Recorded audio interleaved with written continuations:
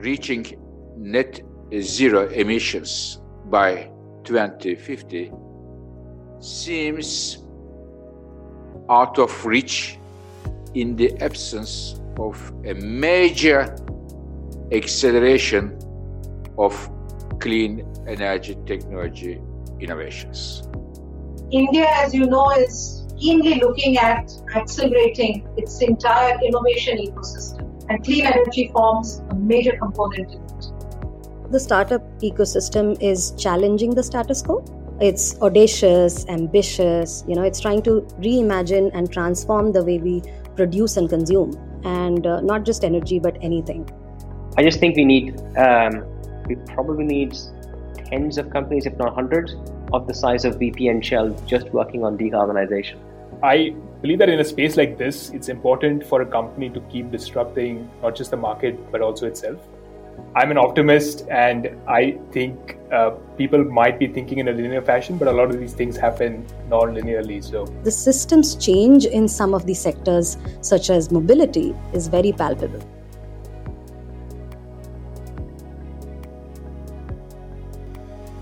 Hi, this is Innovation Frontlines, a podcast by the International Energy Agency on the innovations and innovators that could help take India and indeed the world to a net zero emissions future. I'm Siddharth Singh, a consultant with the IEA based in India, working on a range of issues that impact energy transitions. And I'm Simon Bennett, a technology analyst with the IEA in Paris, leading work on energy innovation policy globally. If you've been following this season of Innovation Frontlines, you're in for a very different discussion today. Because, Siddharth, I'm sorry to say that we've reached episode 10 already. Indeed, Simon. I honestly cannot even believe that we are at the season finale already. We've always known that the season was going to be 10 episodes long, but I can't believe how fast it's passed. Yeah, so this is going to be the last episode we record for a little while. And I don't know about you, but I'm certainly feeling the pressure of making sure that we give it a good send-off. As you know, the really good news here is that we've got some great guests that are going to help us with this one. But just to remind the listeners, in all the episodes prior to this, we've invited some of India's brightest energy entrepreneurs to tell the stories of how they're trailblazing a narrow path from research lab to market. We've learned what it's taking to successfully disrupt different parts of the energy system and what key factors are helping or hindering energy transitions in India. Our hope with this set of interviews is that they can provide a permanent and useful resource for anybody interested in clean energy innovation, technology, policy, and entrepreneurship, and in particular, the community of people in India who are interested in these topics. And in the spirit of that, we'd love to have listeners help in spreading the word about the podcast, sending us feedback, and also submitting reviews. That's all going to help us as we consider the regions and topics that the IEA should cover in its material next. If you want to get in touch with me, I'm on Twitter at SIJBennett. And I'm at Siddharth3. Now, in today's season finale, we'll be reflecting on some of the common themes that we have heard during the interviews with the founders. One of the main objectives of the IEA is to distill some of the insights about the world around us to help enable governments to make better decisions on matters of energy security, access, and clean energy transitions. In this particular case, our objective was to find insights that could help accelerate clean energy innovation in India. Of course, if you haven't listened into the previous episodes, don't worry. This one will still make sense to you. But of course, we still recommend that you go back and enjoy in detail all the inspirational stories of the innovators and their exciting journeys as they develop their clean energy technology solution. For today's discussion, we have an all-star lineup to introduce. And really thanks to everybody on this panel for giving us some of their precious time. To give us the view from the Government of India, we have Professor Ajay Sood, the recently appointed Principal Scientific Advisor and Chairman of the Prime Minister's Science, Technology and Innovation Advisory Council in India. Due to his busy schedule, we recorded our conversation with Professor Sood separately, and you'll hear that towards the end of the show. Fortunately, however, our other three special guests are all able to join us together and are with us right now. Let's introduce them and bring them into the conversation. First, we have Mihir Sharma. Mihir is a senior fellow at the Observer Research Foundation in New Delhi, and he's also a Bloomberg opinion columnist. He's the author of the 2015 book, Restart. It's an economic policy recipe for unleashing the creativity of 1 billion hopeful Indians. Hi, hello everybody. Great, hi Mihir. Padmaja Ruparel is co-founder of India Angel Network and a founding partner at IAN Fund, the single largest seed and early stage investment platform in India. She is also a member of India's National Expert Advisory Committee on Innovation, Incubation and Technology Entrepreneurship, and has been recognized as one of Forbes India's 30 most powerful women in India. Hi, everybody. Good to connect. And finally, we have Akshat Rathi, senior reporter for climate at Bloomberg News and author of the weekly Net Zero newsletter.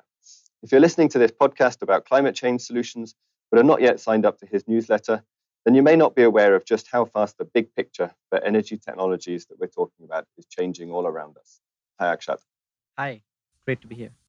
Perfect. So, in the past few months, we have released 8 interviews with founders trying to bring innovative products to the market that have the potential to decarbonize India's economy. It's been a great pleasure to learn from these entrepreneurs in a wide range of technology areas, from CO2 capture to graphene batteries and low-cost solar agricultural pumps, from biochar that uses agricultural stubble to battery recycling, from battery swapping to energy efficiency. So we've really covered a wide range of decarbonization options for India and indeed the world. Now, these entrepreneurs have all had unique experiences innovating and bringing their products to the marketplace. They have been helped by different groups of people. They operate in different sectors with their own unique dynamics. They have different set of regulators and regulations that apply to their products. So for this seasonal finale of the podcast, we have carefully considered their experiences and come up with 5 lessons or learnings that we think are worth thinking about a little further. So for the consideration of our panel today, here's what we have learned. The first lesson was the outsized role of international institutions in India's innovation stories. Most founders we spoke to benefited from either an international education, collaboration, financing, or more.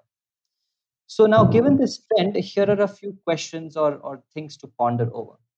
For instance, should we view this type of knowledge and capital mobility, globally, as a reflection of the relative immaturity of India's energy technology ecosystem? Or is this a strength that should be nurtured? And I think I have a related question that I'll include with this so that we can then open it up to our panelists, which is that given that recent policy thrusts around Atmanirbhar Bharat, which means self-reliant India, and of course the Make in India program, which has been around for a few years now, these kind of policy pushes have sought to establish India as a manufacturer of the goods and services that we need. So, in this context, what is the role of international collaboration under these frameworks, and how can India leverage or contextualize what's happening globally with the needs of India's own economies? Okay, let me come in. Let me give it a shot. So, Siddharth, I think the point is very valid. Okay. Internationally, if we look at it, we can, and we should really focus more on the Western world here when we talk about international, is there is a lot of knowledge, a lot of learning, and a lot of innovation that was bred there. That has also happened because if you look at it in a very macro view, if you look at the US, you look at the UK, you look at European countries, they have been focused on research and innovation for a very long time, much longer for sure than what we see in India and Asian countries. So it is very natural that there is innovation breeding there much ahead of India. Having said that, I think I think they have been also sort of sharing some of the innovation to build ventures and to build interesting products. But ultimately, I think what has happened, if you look at it, is that the innovation and entrepreneurship has grown very, very rapidly in India, specifically. I mean, India is the fastest growing entrepreneurial startup ecosystem in the world. Globally, it is the fastest ecosystem. The second piece I want to also share is that India is also now creating what I call preventive solutions, right? You have the curative, which I just explained, and now you have the preventive. If you look at some of the new startups that we've invested in, startups which are a simple one, they are vending tea, the likes of Chai Point and Chayos and all of these. If you just take a step back and look at how they are boiling the tea, they're not using gas, right? They're either on solar or electricity. So even at that very basic level, they are thinking of carbon footprints. countries. They are thinking of clean energy. You look at, so, that is what I would say preventive in some ways, not even creating pollution.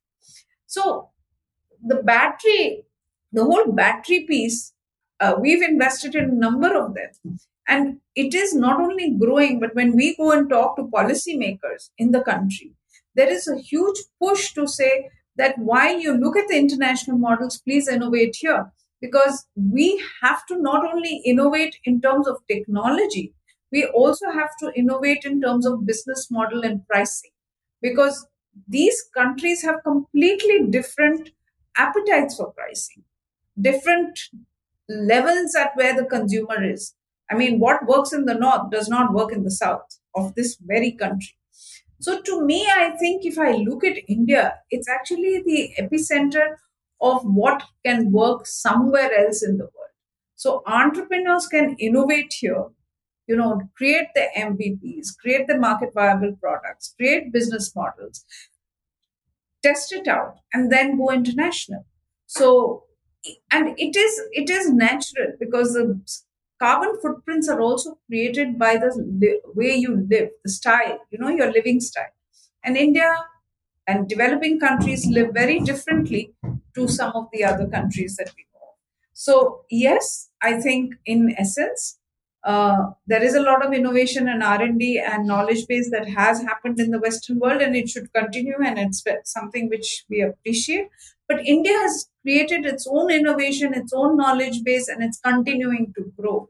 So I do think that overall, we need to break the geographic barriers and actually say, how do we take innovation from each of these countries, create ventures which can benefit our globe?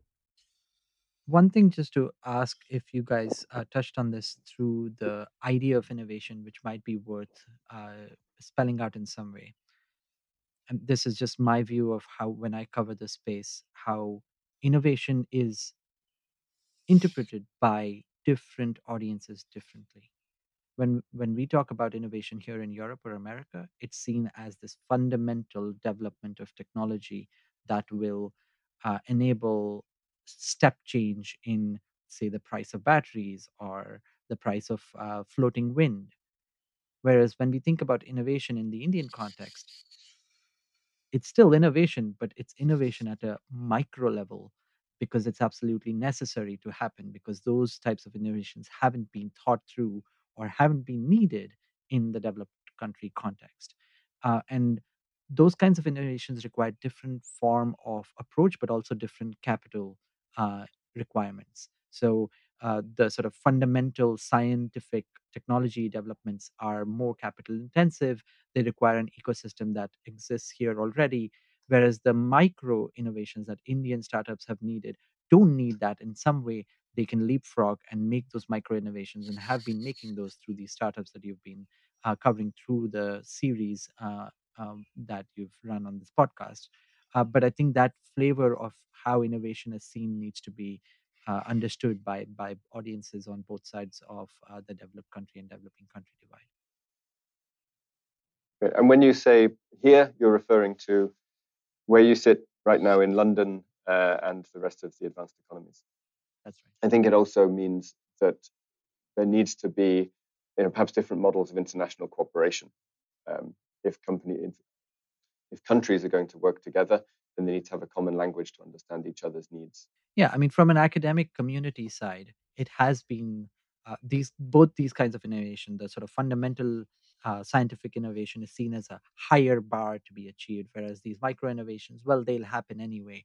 And I think that divide is starting to crumble finally, where there is an acknowledgement on both sides that no, both kinds of innovations are absolutely important, because when we need to scale these technologies to be able to get us to zero, that scaling will only happen if both the macro and the micro innovation work together. Simon, on your question about languages, is a classic example that we face is in the phrase technology transfer, and Yeah. which comes up repeatedly. And of course, when Indians, particularly in the government, talk about technology transfer, they're holding out their hand and saying, write down a formula and give it to me. And when the European Union, somebody is talking about technology transfer, what they mean is, guys, why don't we figure out a way in which a European company might be able to make a lot of money by selling to India, right? And somewhere in between those two things is something that will work for both of us and for the climate, but we haven't found that yet. And I think the context of the pandemic makes it very clear that getting the right definition for technology transfer in place is pretty important to solve global problems. Perfect. And Mihir, if I can, bring you in here, I'd like to also think about, or rather, have your thoughts about, this trend of Indian graduates moving abroad to pursue their higher education. Of course, somewhere around the process, especially if they're inclined to innovation, there will naturally be an international element to their innovation journeys. So what do you think about this? Because this is also conflated with our age-old kind of discussions on the so-called brain drain and so on. How do you think India can kind of overcome this, and how does this contextualize with this whole Atmanirbharta movement that we have going right now? Right. So there are a bunch of questions here, Siddharth, and I don't want to sort of privilege one or the others, but I'll give you two views. First, on the movement of individuals, right? The first view, and I think this is a perfectly reasonable view to have, is that there is, to whatever extent people can move back and forth between India and centers of innovation and other centers of innovation and finance, that helps both, right? And this is a unified problem in some sense, and it's good. It's great if you can pick up technology connections, finance, etc., from other global centers. That works. The second point that I think that a lot of people would make in reply to that is that we do need to be able to ensure that entrepreneurship of a particular kind does not only exist in the group of people who can currently move back and forth. And that is a much larger question, and I'm afraid that it's not obviously one that is limited, to renewable energy or to climate-sensitive entrepreneurship in particular. It's just a general problem.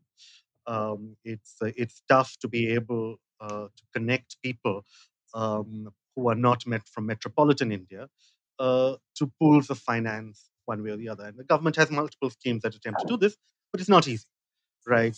You walk around, Bangalore or somewhere, and you can look at the people who are coming up with business plans at the back of napkins, the classic whatever, and they're not really people from rural Eastern UP, and by and large, in fact, overwhelmingly not.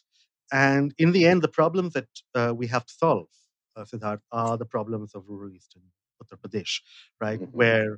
Or those areas where 250 million people live, they're energy poor, and when they have to get energy rich, they have to do it in a green way. That's a tough problem. And it's one that we need people who are familiar with that situation thinking about, for people from there, ideally. And that's not easy to manage. So that's just one point on this moving back and forth. Where does it fit into this larger idea that, as you're right, India has been pushing, the government has been pushing on self-reliance and so on and so forth? I think it's important to recognize that nobody really knows what self-reliance means in this context, and a lot of people interpret it differently, even within the government. It's in Hindi it's one word, in English it's two words, and you can't write policy on the basis of that, right? So there is policy that says, oh no, this is about competitiveness in the global market. There is policy that says, oh no, this is about doing everything at home. And these two ideas are maybe contradictory, but they can both be called self-reliance, one kind or another. So I don't think, however, that the second kind of self-reliance, the idea that says you have to do everything in here, is going to necessarily work very effectively, particularly in fields and sectors that require access to frontier technology and that require access to finance. And for those, you need to make sure that you broaden the tube of finance and technology into India and not narrow it. And then it's up to us. I mean, then it's up to the entrepreneur. Then it's up to the user what they pick and what price points they work in the markets, etc. But you need to make sure the tube is large enough, moving finance here, moving technology here, and you can't let dogma of any kind intervene. Thanks, Mihir. You've talked a little bit there about the policy design or the lack of policy design that can make sure that the pipeline of innovations and finance are flowing from the right places and to the right people. With a great example of the problems that need to be solved in some cases are in rural eastern Uttar Pradesh, and this is something that Padmaja spoke about as well, solving the problems in the local areas where they exist. Now, one of the other lessons that we drew from the interviews with the founders that we spoke to is that by and large, they didn't rely on significant government support for their innovation work. They didn't have Indian government grant funding or subsidies for their products. What was more important to them were sector-specific policies that generate demand for their products. And in some cases, they seem to be hitting a ceiling to growth without additional policies. So if we could just shift a little bit to the panel's views on what India is getting right in its energy innovation policy, and perhaps reflect on what is the government's role related to setting the market framework in which new ideas can compete and prosper, or perhaps other elements such as dedicated finance or incubation. I think the Indian entrepreneurial ecosystem has grown, and Indian entrepreneurs have grown in spite of government regulations not being very supportive in the past, for sure, right? And they've either just gone around them and figured out what to do. I mean, think about the inverter industry in India, right? The government just did not provide power.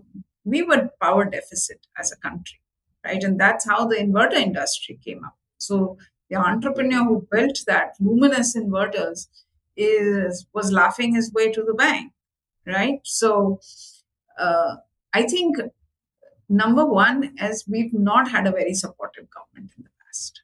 Okay, it has improved over the last few years. I must say that also in the same breath that we are seeing doors, policymakers' doors open much more easily.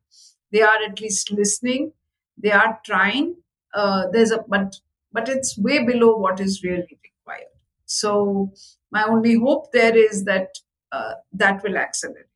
So the government's role, in my eyes, has been a disabler, but is now moved to the rhetoric of trying to be an enabler.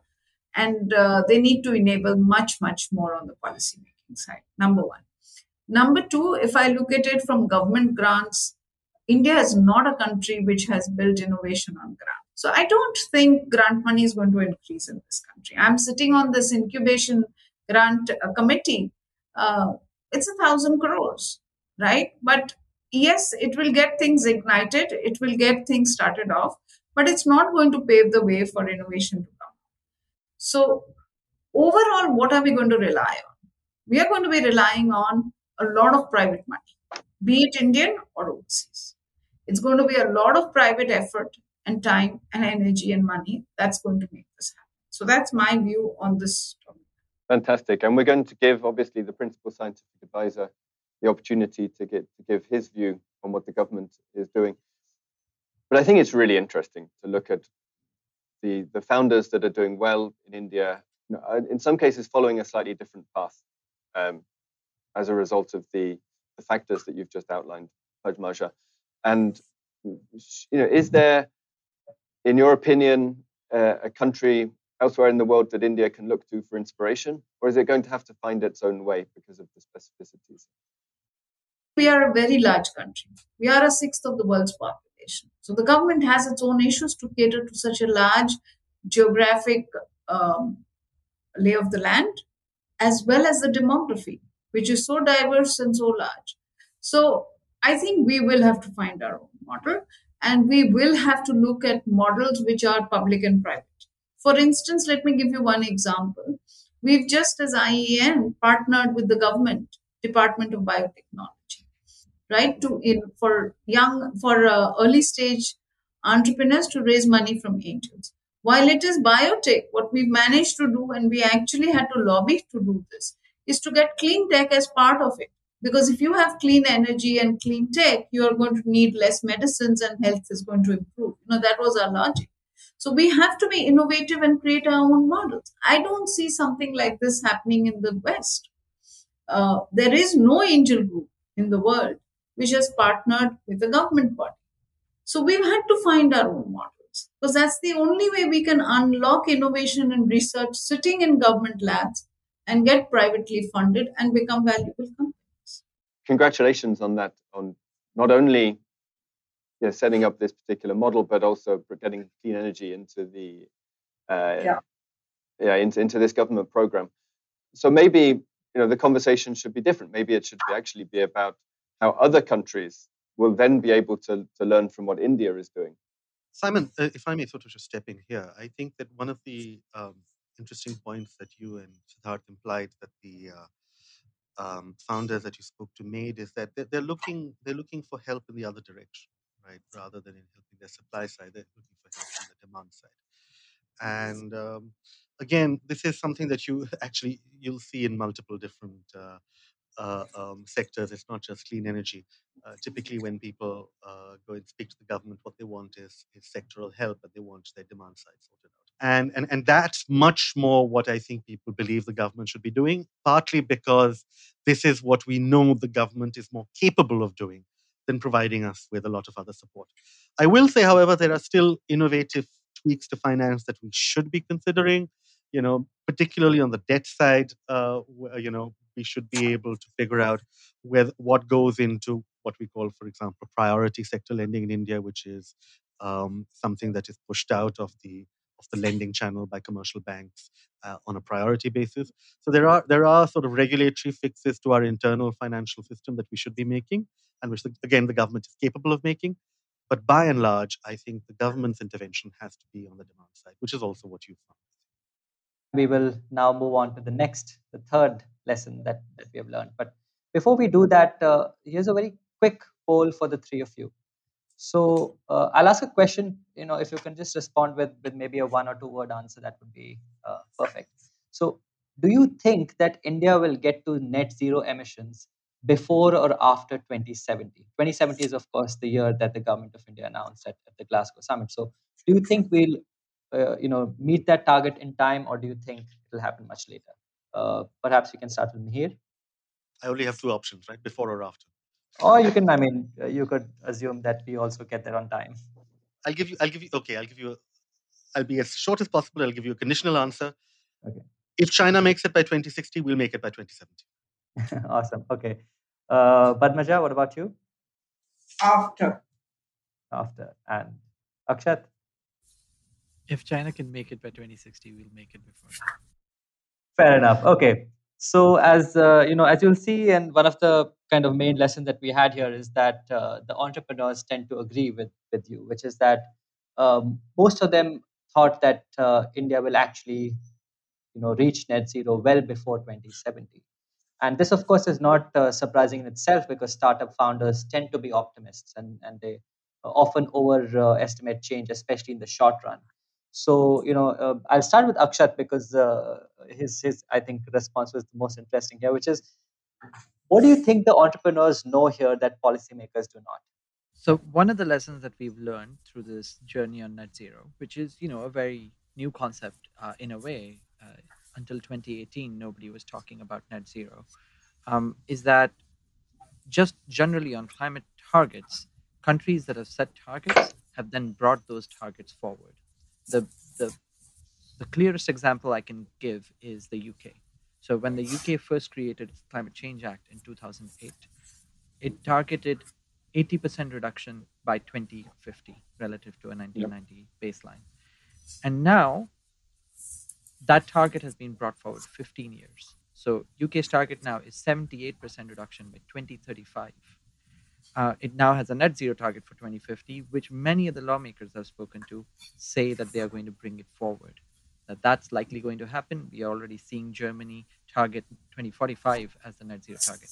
And the reason why they are lawmakers, this is not the optimistic entrepreneurs. These are lawmakers saying this because the way climate targets were set up was that we were aiming for the low-hanging fruit, getting governments and people and companies oriented towards reducing emissions. And then once that happens, companies and governments tend to realize that it's easier, cheaper, in our interest to be able to do this. And then they are able to go much farther than it would have been otherwise possible. On the entrepreneurial side, it's actually, you're right, they're optimistic. They think they can achieve much more than they are able to. And that's, that's something we need from a climate or clean tech innovation side. But from a pure policy making and target setting perspective, we have seen that um, policymakers and large corporations tend to underestimate their ability to move on a net zero target, and then they move faster once they're on track. Great. And Mihir, since you initially thought that India would trail China, but change your answer, we'd also like to hear from you. Uh, what do you think the role of the government should be here? Should we be creating even more ambitious targets to give these technology visionaries a better chance, perhaps, of getting there?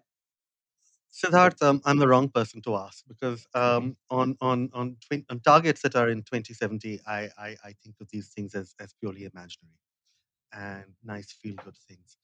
And I'm concerned about what happens in 2030 and 2035 and 2040 because unless we start dipping or bending the curve in many of our jurisdictions pretty fast, then you're going to see pretty absurd um, capture and storage requirements coming into play after 2040 and 2045. And all this stuff is imaginary. We know the tech might exist, but it does definitely nobody can imagine this tech on scale. So frankly, I'm not really interested. This is why I'm saying it's conditional. If anybody works it out, then yeah, sure, India will adapt it. We'll get it into place, and we will do it at a lower cost than anybody else. All right, that's how we do things. But frankly, I'm not interested in 2070. If anyone talks to me about 2070, I switch off. I'm interested in what's happening in the next 8 to 10 years, and definitely, if I begin to see um, actual movement towards bending the growth of bending our curve in fossil fuel growth and in emissions growth, prior to 2035, I think we're doing fine. I would say I'm on Mihir's side here that, as somebody who's a news journalist working on day-to-day issues, the short term matters tremendously more than the long term.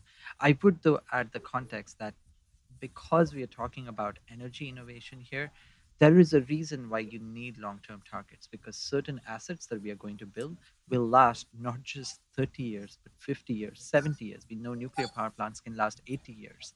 We know coal power plants that have been running for more than 40 years.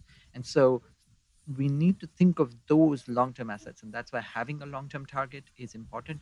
But absolutely right, Mihir is absolutely right that without having very clear short term targets, none of those long term targets matter. And I think I couldn't agree more, Akshat, because it's also something at the IEA, that is in our radar, which is that, of course, long-term targets, as you say, matter because these assets stay on. Like you make a building and that lasts on for the next several decades, perhaps a century. So, but having said that, it is the next decade, like Mihir said, which is most critical. And at the IEA, our expert modelers and researchers are tracking uh, to ensure whether various countries are actually on track to meet these long-term objectives. And I think as we go closer towards the end of the decade, we'll find more information on whether that is the case. Yeah, and to complement that, I think what we've seen in the last few years is that the way that the targets have been framed around this number of zero, that is actually something that we can get our heads around in a sense, what zero means better than a 33.6% reduction. That has brought forward some of those near-term discussions, especially around sectors like heavy industry and long-distance transport, to bring them into the conversation, because unless they start to move in terms of the long-lived infrastructure that Akshat was talking about in this decade, then the target for the longer term is probably not within reach anymore. I think there's some significant catalytic effect that the long-term target has in bringing people's minds to the near term. But since we're talking about not only what these clean tech startups since we're talking about not only what these clean energy startup founders are doing, but also I think we've moved into the realm of the existing fossil fuel emissions from the incumbent players in the system. I want to move to the fourth lesson that we took from our interviews, because something else that struck us about the attitudes of Indian founders in this sector is that they generally want to work with established players rather than disrupt them out of existence. We didn't get the sense that they were trying to conquer the world by themselves. Let me start here. I think one reason why this lesson is so clear is perhaps because India is a capital constrained environment. We have heard this not just in India, but in other places where capital is a problem, where startups would much rather prefer to either provide their technology to a bigger player or to provide a platform on which bigger players or bigger companies that have much easier access to capital can build on top of. I don't think if you did not have a capital constraint that companies would want to not disrupt existing players. I mean, it's in the entrepreneur's DNA to try and change the ecosystem so that their product and their ideas are going to be the dominant ones. It's just that access to capital tends to limit their imagination a little bit. Because without money, if they don't have revenues, if they don't have enough traction, they can't even raise the next round. So that's one big reason why startups work with large companies. Secondly, the reverse is also happening, just so that you know, that large companies are going intrapreneurial. They're creating they're creating teams, startup teams, which are innovating and which are building products. For instance, the Mahindra started EV exactly like that. If you look at Ola, that's how it started. There was a small group of people from within the company which really built it out. I just want to second what Padmaja said. I think that's absolutely accurate. And in fact, Akshat has also made the same point. It's all about capital. It's all about access to capital. And therefore, if you have access to unlimited capital, you can dream unlimited dreams, right? And some people do. There are people in India who have access to unlimited capital, Reliance Industries, for example, and they dream unlimited dreams of, 1 unit of hydrogen at $1 by 2030. And these are big dreams, right? And that is disruptive. So if you do have that coming in, that will disrupt the system massively. And so the broader point is that if you don't look just at the energy sector, which in the end in India is so dominated by government players and government policy, and if you look at manufacturing or you look at mobility, there are different models in place, right? So Padmaja did mention Mahindra's ability to diversify its innovation.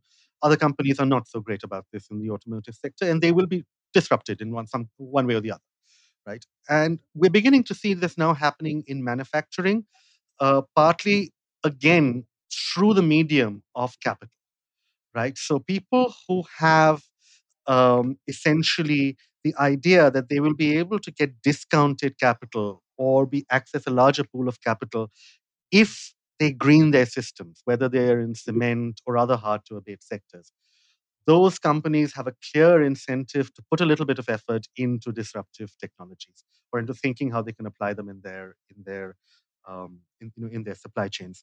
We at ORF are working with Kearney and the World Economic Forum and trying to put together a CEOs group in India, Climate Leaders CEO group, and we're getting a lot of interest from CEOs of hard to abate sectors. And the reason is, in the end, because they want to be able to have that in their quiver when they start raising capital for expansion in the next 5 to 7 years. Yeah, and I know, Mihir, that you've written a lot about the importance of a thriving manufacturing sector for economic prosperity. So do you see this as going to be one of the main ways that India might be able to navigate the transition, by having some of these larger, well-resourced companies move from this being a side project to becoming a central part of their business case? Do they have the motivation to make that transition? They absolutely do on a limited level right now. I think we need to expand their motivations, change their incentives. The negative here that I want to flag, Simon, is that we appear to be in a position where we will have to do this without multinationals. And that's a bit of a problem. And that's entirely a product of restrictions in the global north, in the US and EU. And the classic example here is Holcim, which is the big cement maker, and was India's Yep. largest cement maker till fairly recently. And they've just sold out. And they sold out of the Indian market partly because they want to meet their own internal net zero targets, and they don't want to be manufacturing in India when they do that. And that is on a macro level, on a global level, that's really problematic because Holcim has will have the technology. They'll be one of the first movers into greener cement. They have the finance, but if they're moved out of the Indian market and sold to Indian players who won't have the technology and the finance, that's going to be a problem. And so we need to make sure that US, UK, EU, Japanese regulations on their own companies are not such that they're incentivized to move out of markets like India, where the actual battle, the larger battle against the future of manufacturing, for the future of manufacturing, is being fought. What a brilliant point. It's something that we've written about the challenges of what some people call transition finance, being able to make it to countries like India and other emerging market and developing economies. And so here we are towards the end of this conversation with the fifth and final lesson for today's show. And this one relates to finance. So, unlike software and other forms of technology development, clean energy innovation require greater capital upfront and longer gestation periods for these technologies to become commercial. So, for these reasons, founders often prefer grant funding or convertible debt rather than equity and other forms of capital. The question really is, and Padmaja, I'd love to hear your views on this. Are the incentives of angel and other early stage investors in India well aligned with the needs of clean energy startups, especially given these long gestation periods and and large capital upfront?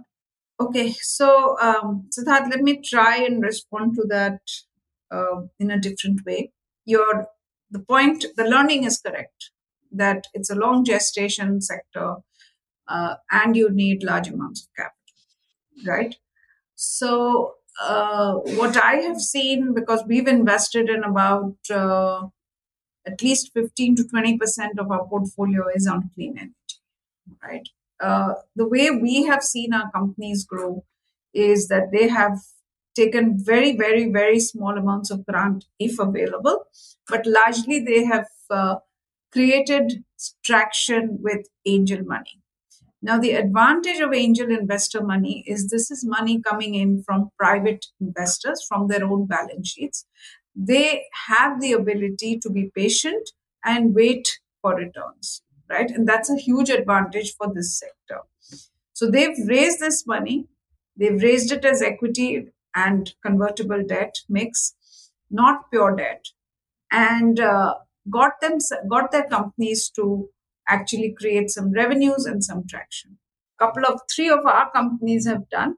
They have raised money from institutionals outside of India who are looking at investing in India in the impact space. So the likes of ADP or some of those kind who have invested in early stages of startup, which was very surprising.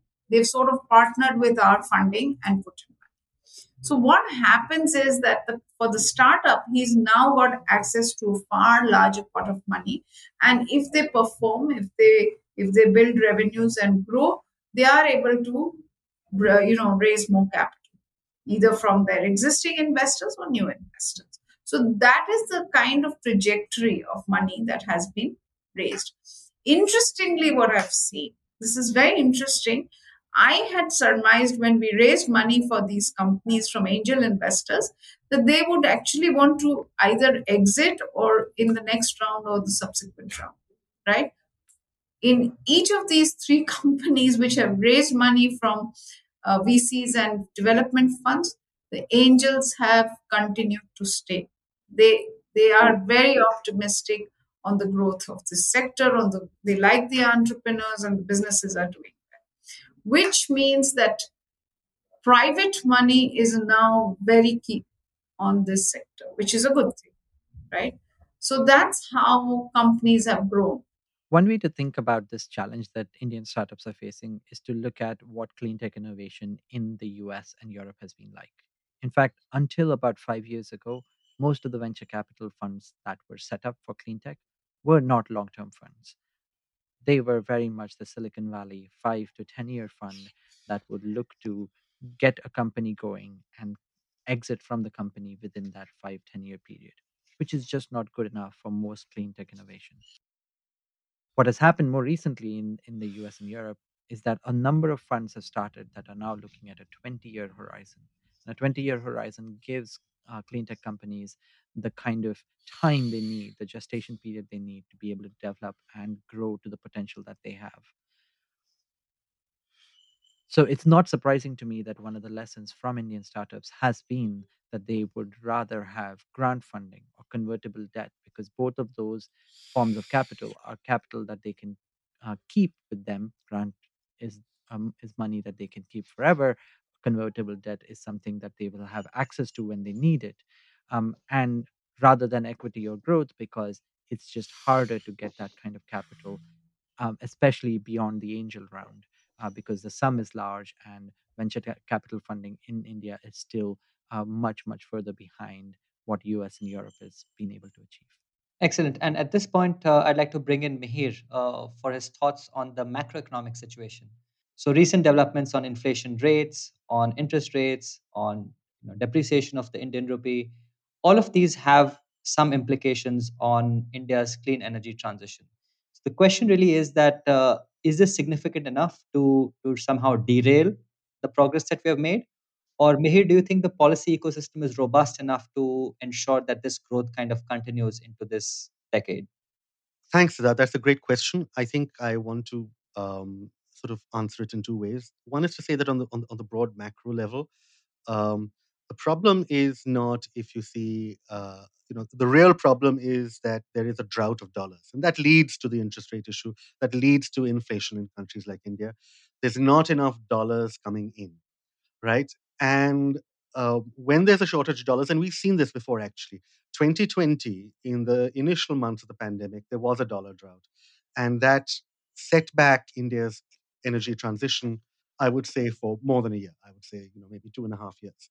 And you need to ensure that there is sufficient money coming in. And what we're seeing, in fact, is that at the macro level, people want to put their money in the US.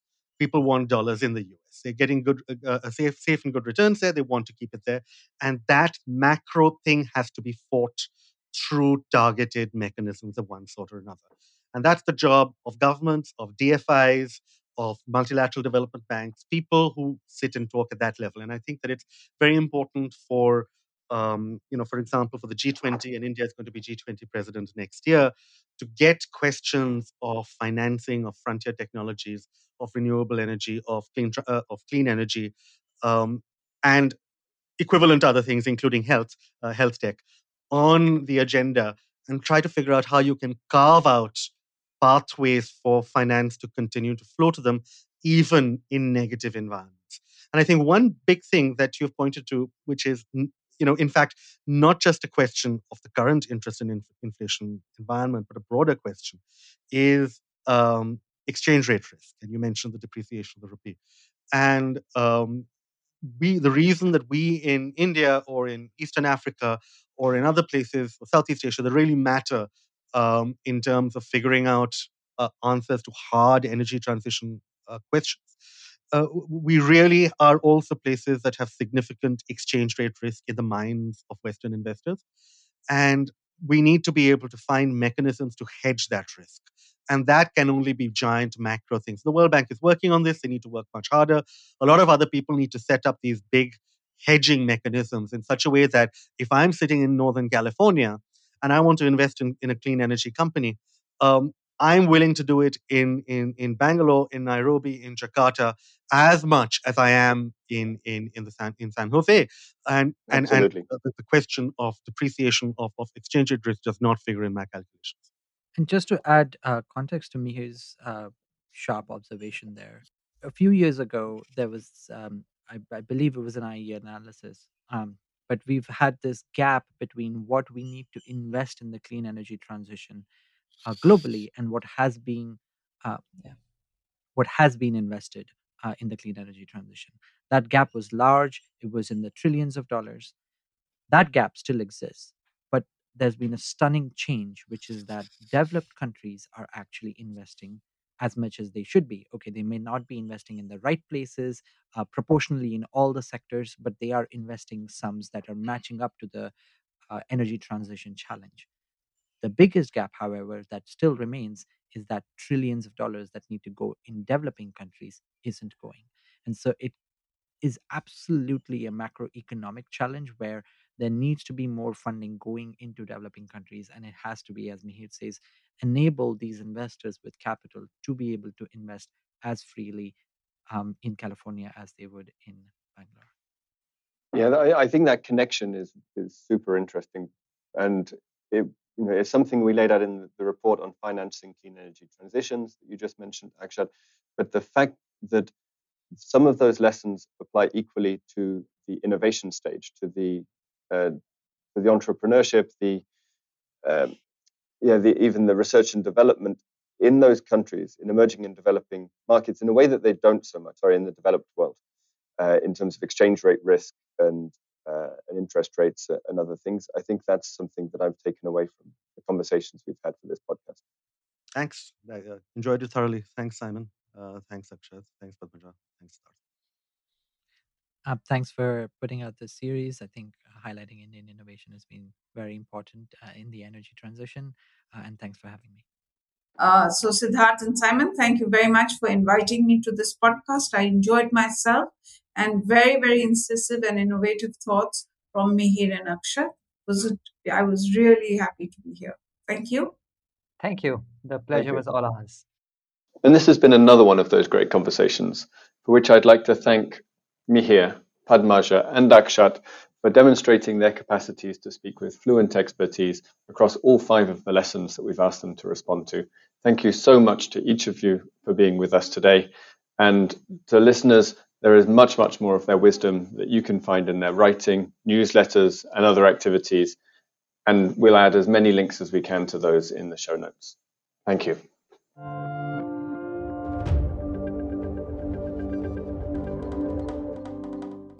And as mentioned earlier, we were fortunate to be able to put many of these same points to the Principal Scientific Advisor to the Government of India, a man who has an almost unique overview of the policy landscape that is relevant to this discussion. Here's what he had to say. Welcome to the show, Professor Sood, and many congratulations on your appointment in April this year to such a prestigious role. Thank you so much. I appreciate having me on this show, and it gives me an opportunity to share our perspective on some of the issues you have been discussing. Thank you. Thank you. And of course, for our listeners, Professor Sood is a decorated physicist starting his career at Indian Institute of Science in Bangalore. And he went on to publish more than 450 peer-reviewed papers in journals on topics related to nanosystems and soft matter.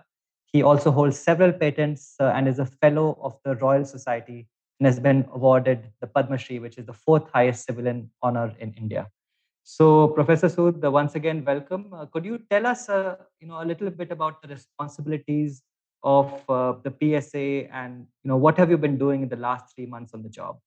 And of course, relatedly, what do you hope to accomplish over the next 2 years? Yeah.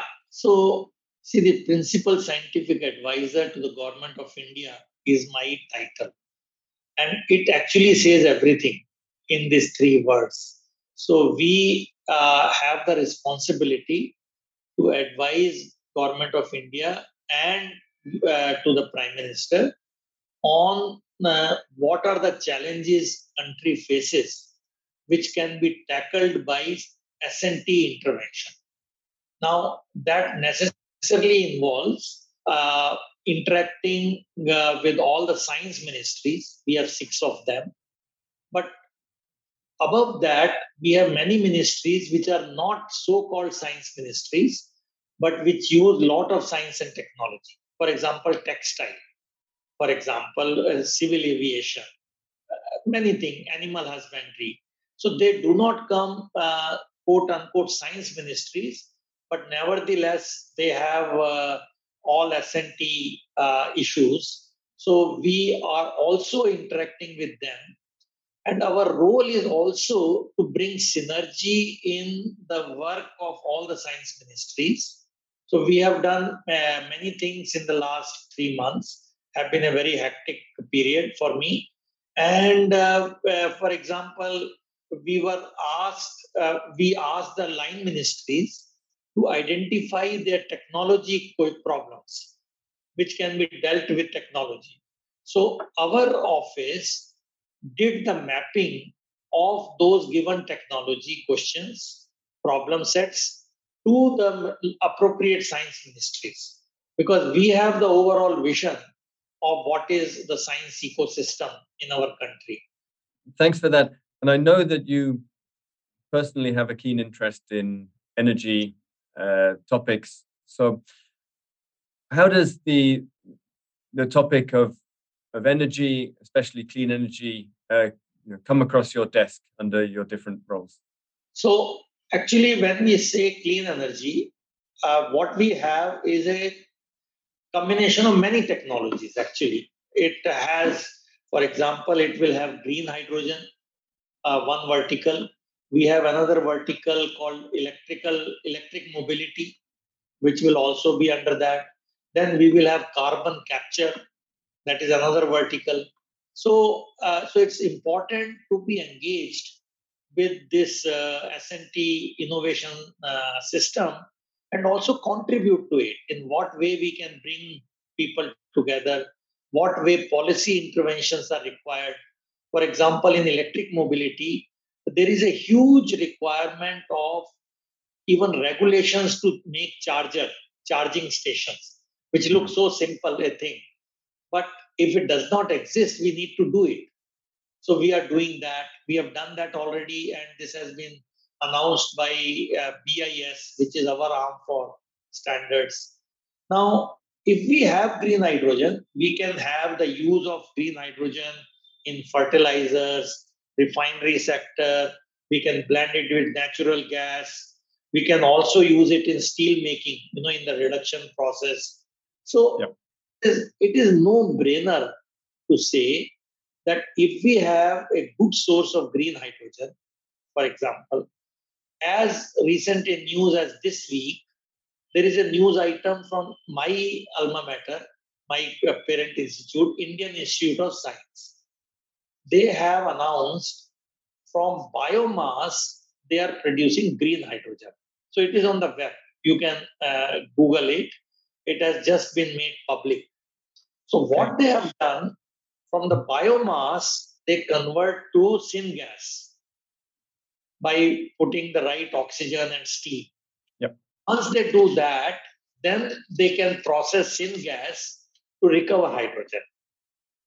And if you read their press announcement, they are able to claim actually more hydrogen from a given biomass than a conventional way, not via the syngas. So that is a big development. If that is because that is how the R&D labs can really impact it. And that technology already is being done on a pilot plant by our company called ONGC. That Oil Natural Gas Commission. And they are going to make quarter-ton plant based on that. And now if you look at, let's say, the road transport, because we know that 15% of total carbon dioxide emission, almost 15%, come from transport sector. Now, for Indian condition, if you look at Indian condition, actually 50 to 60% comes from long distance trucking, not the city traffic. In our case, unlike Europe and US, we do not have large fleet of trucks with a given vendor. It's not like 500 trucks are there with one vendor and you can do it. Our vendors are small, mostly 5-6 trucks. So what happens, the same truck will go from Delhi to Bangalore. Okay. Same driver, same helper and so on. Now, if that is the case, you will have a problem if you want to convert to electrical vehicle, because then you will need some other solution, because electrical vehicle may go up to 200-300 kilometers at best.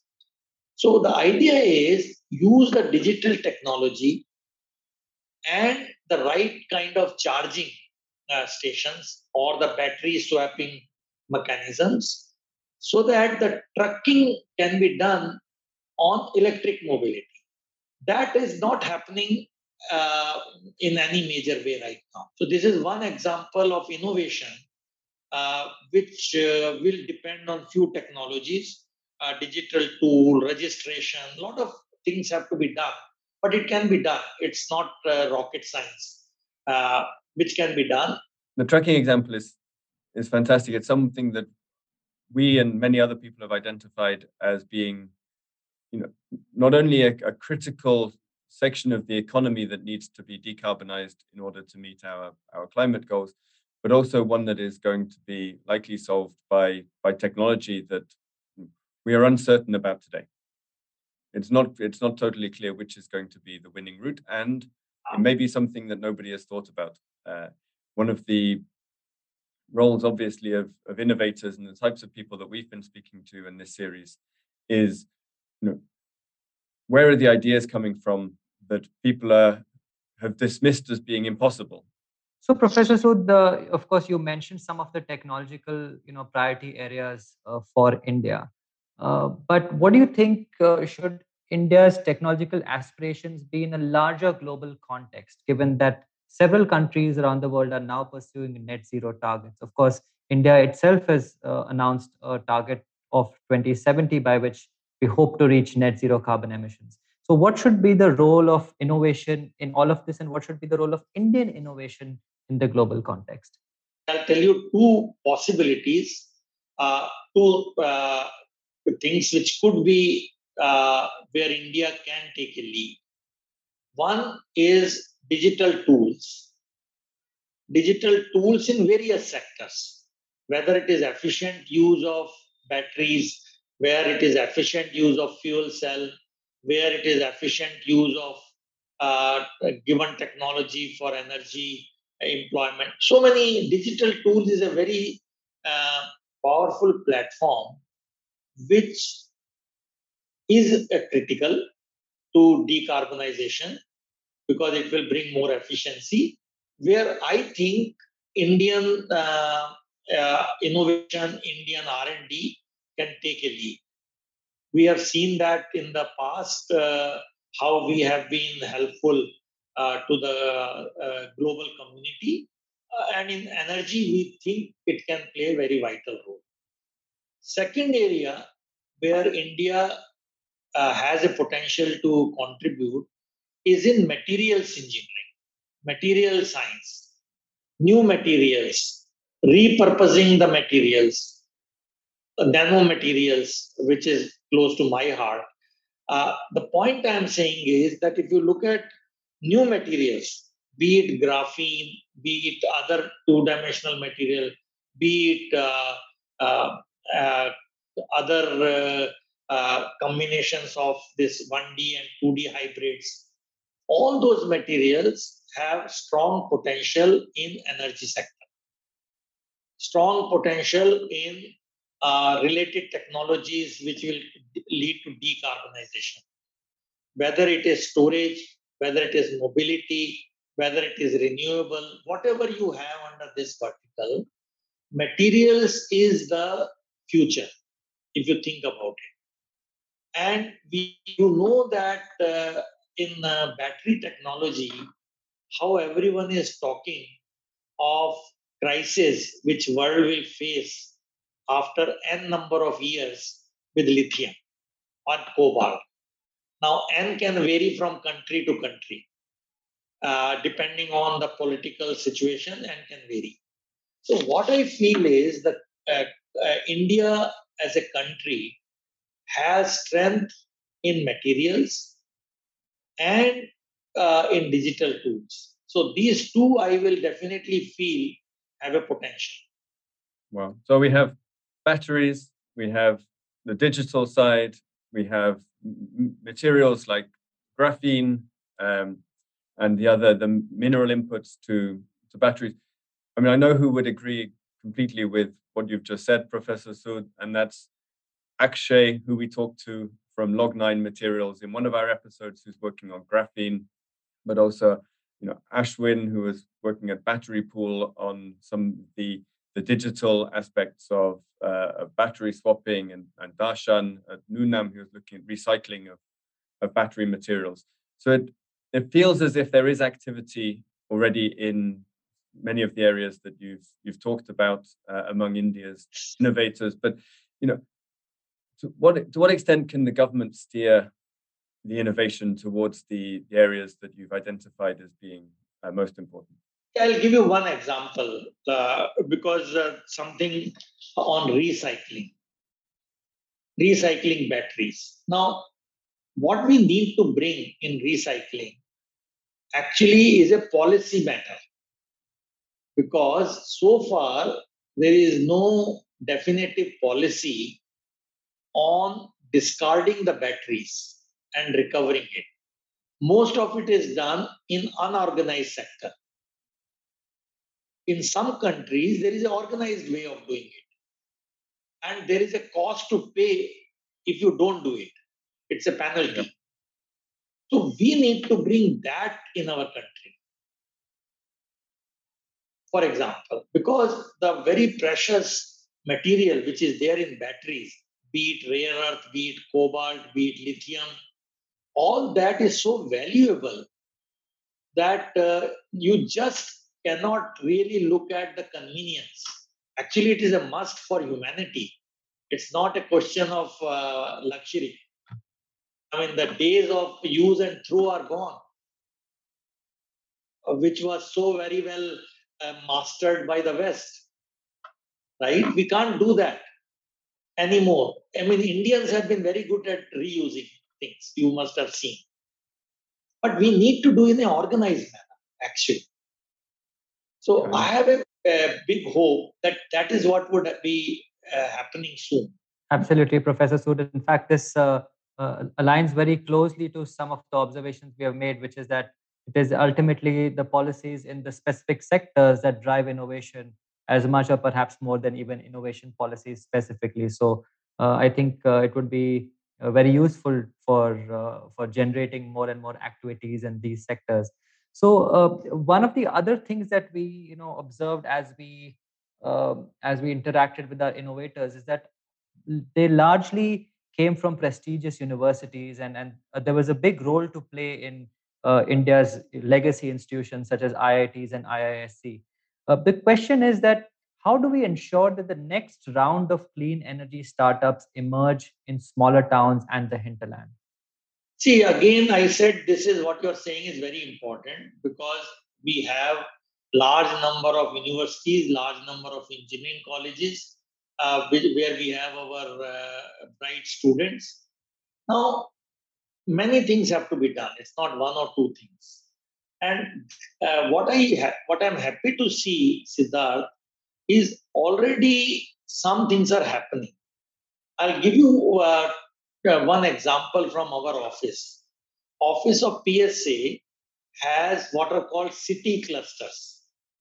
So what we have done, we have started 6 city clusters in 6 cities, and 2 are in the pipeline, which will get launched very soon. So for example, we have a city cluster in Hyderabad. We have a city cluster in Bhubaneswar. We have a city cluster in Pune, where there is no IIT, there is no IISc. So what is happening is we are trying to bring many of these. So city cluster actually is a combination of all the R&D institutes, startups, and relevant industry partners as a part of that cluster.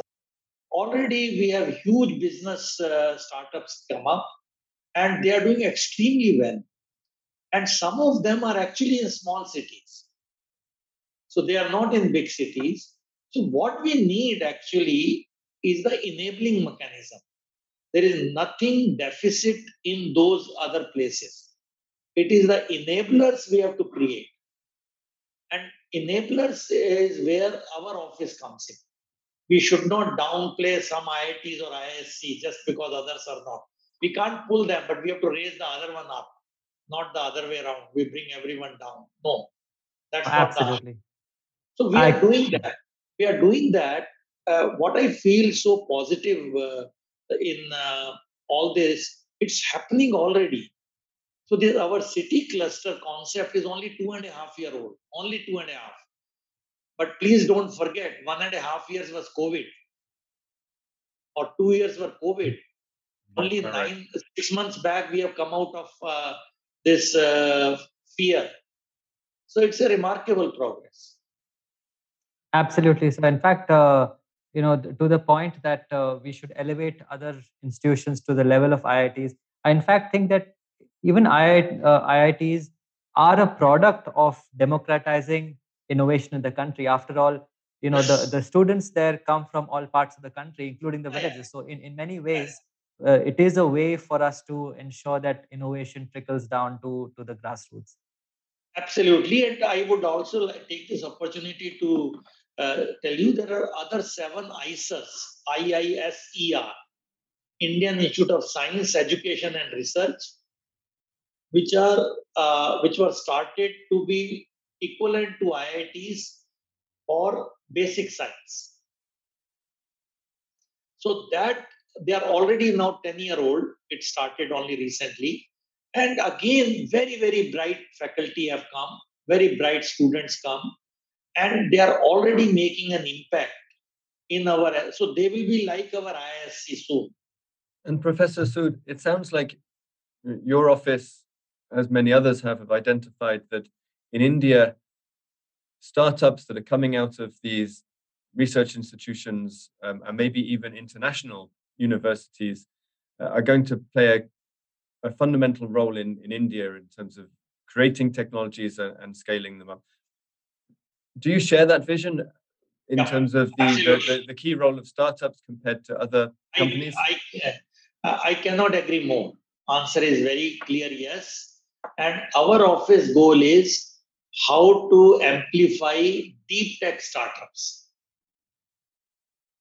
That's where the S&T can be used more effectively. Of course, every startup is important. I'm not saying that. But in our domain, I would like to see more deep tech startups making into big success. And that's where we will try to bring in all the relevant interventions required. And we are looking at it. Fantastic. And do you have a message for the bright young researchers who are currently working on a new idea around low carbon energy? I think the message is actually very clear that if you do not have a contribution to sustainability, because the low carbon thing is really needed for sustainability, it will not sustain itself, your startup. Your startup can sustain if you sustain sustainability. And I do not see any confusion in the mind of young people that sustainability is a very big thing to read. So that's where I'm saying future will lie. Without sustainability, it will be short term.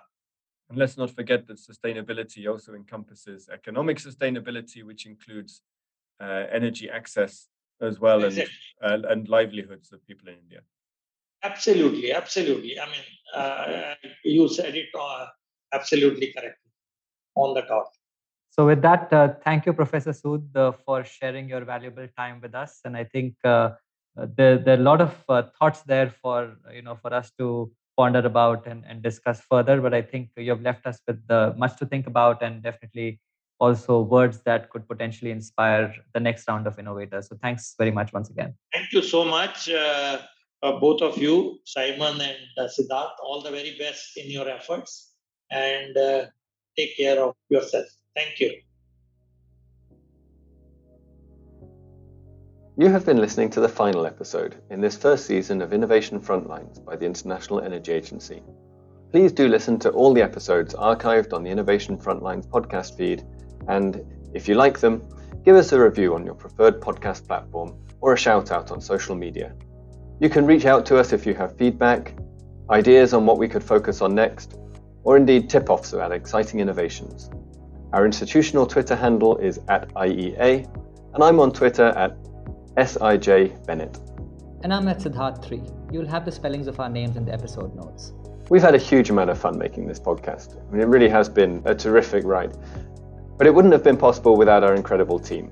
That would be Rakesh Kamal and Macwin Fernandez of Suno India, Rob Stone at the IEA, Mariam Aliabadi, who was also at the IEA, Jad Mawad, the IEA's head of communications. And Jad, you can have your enormous fancy microphone back now. And of course, the analysis and insights we cited through the course of this season was the work of several of our brilliant colleagues at the IEA. There are too many of them to name, but you know who you are. And finally, thank you, listeners, for tuning into this season. Until next time, goodbye. Goodbye.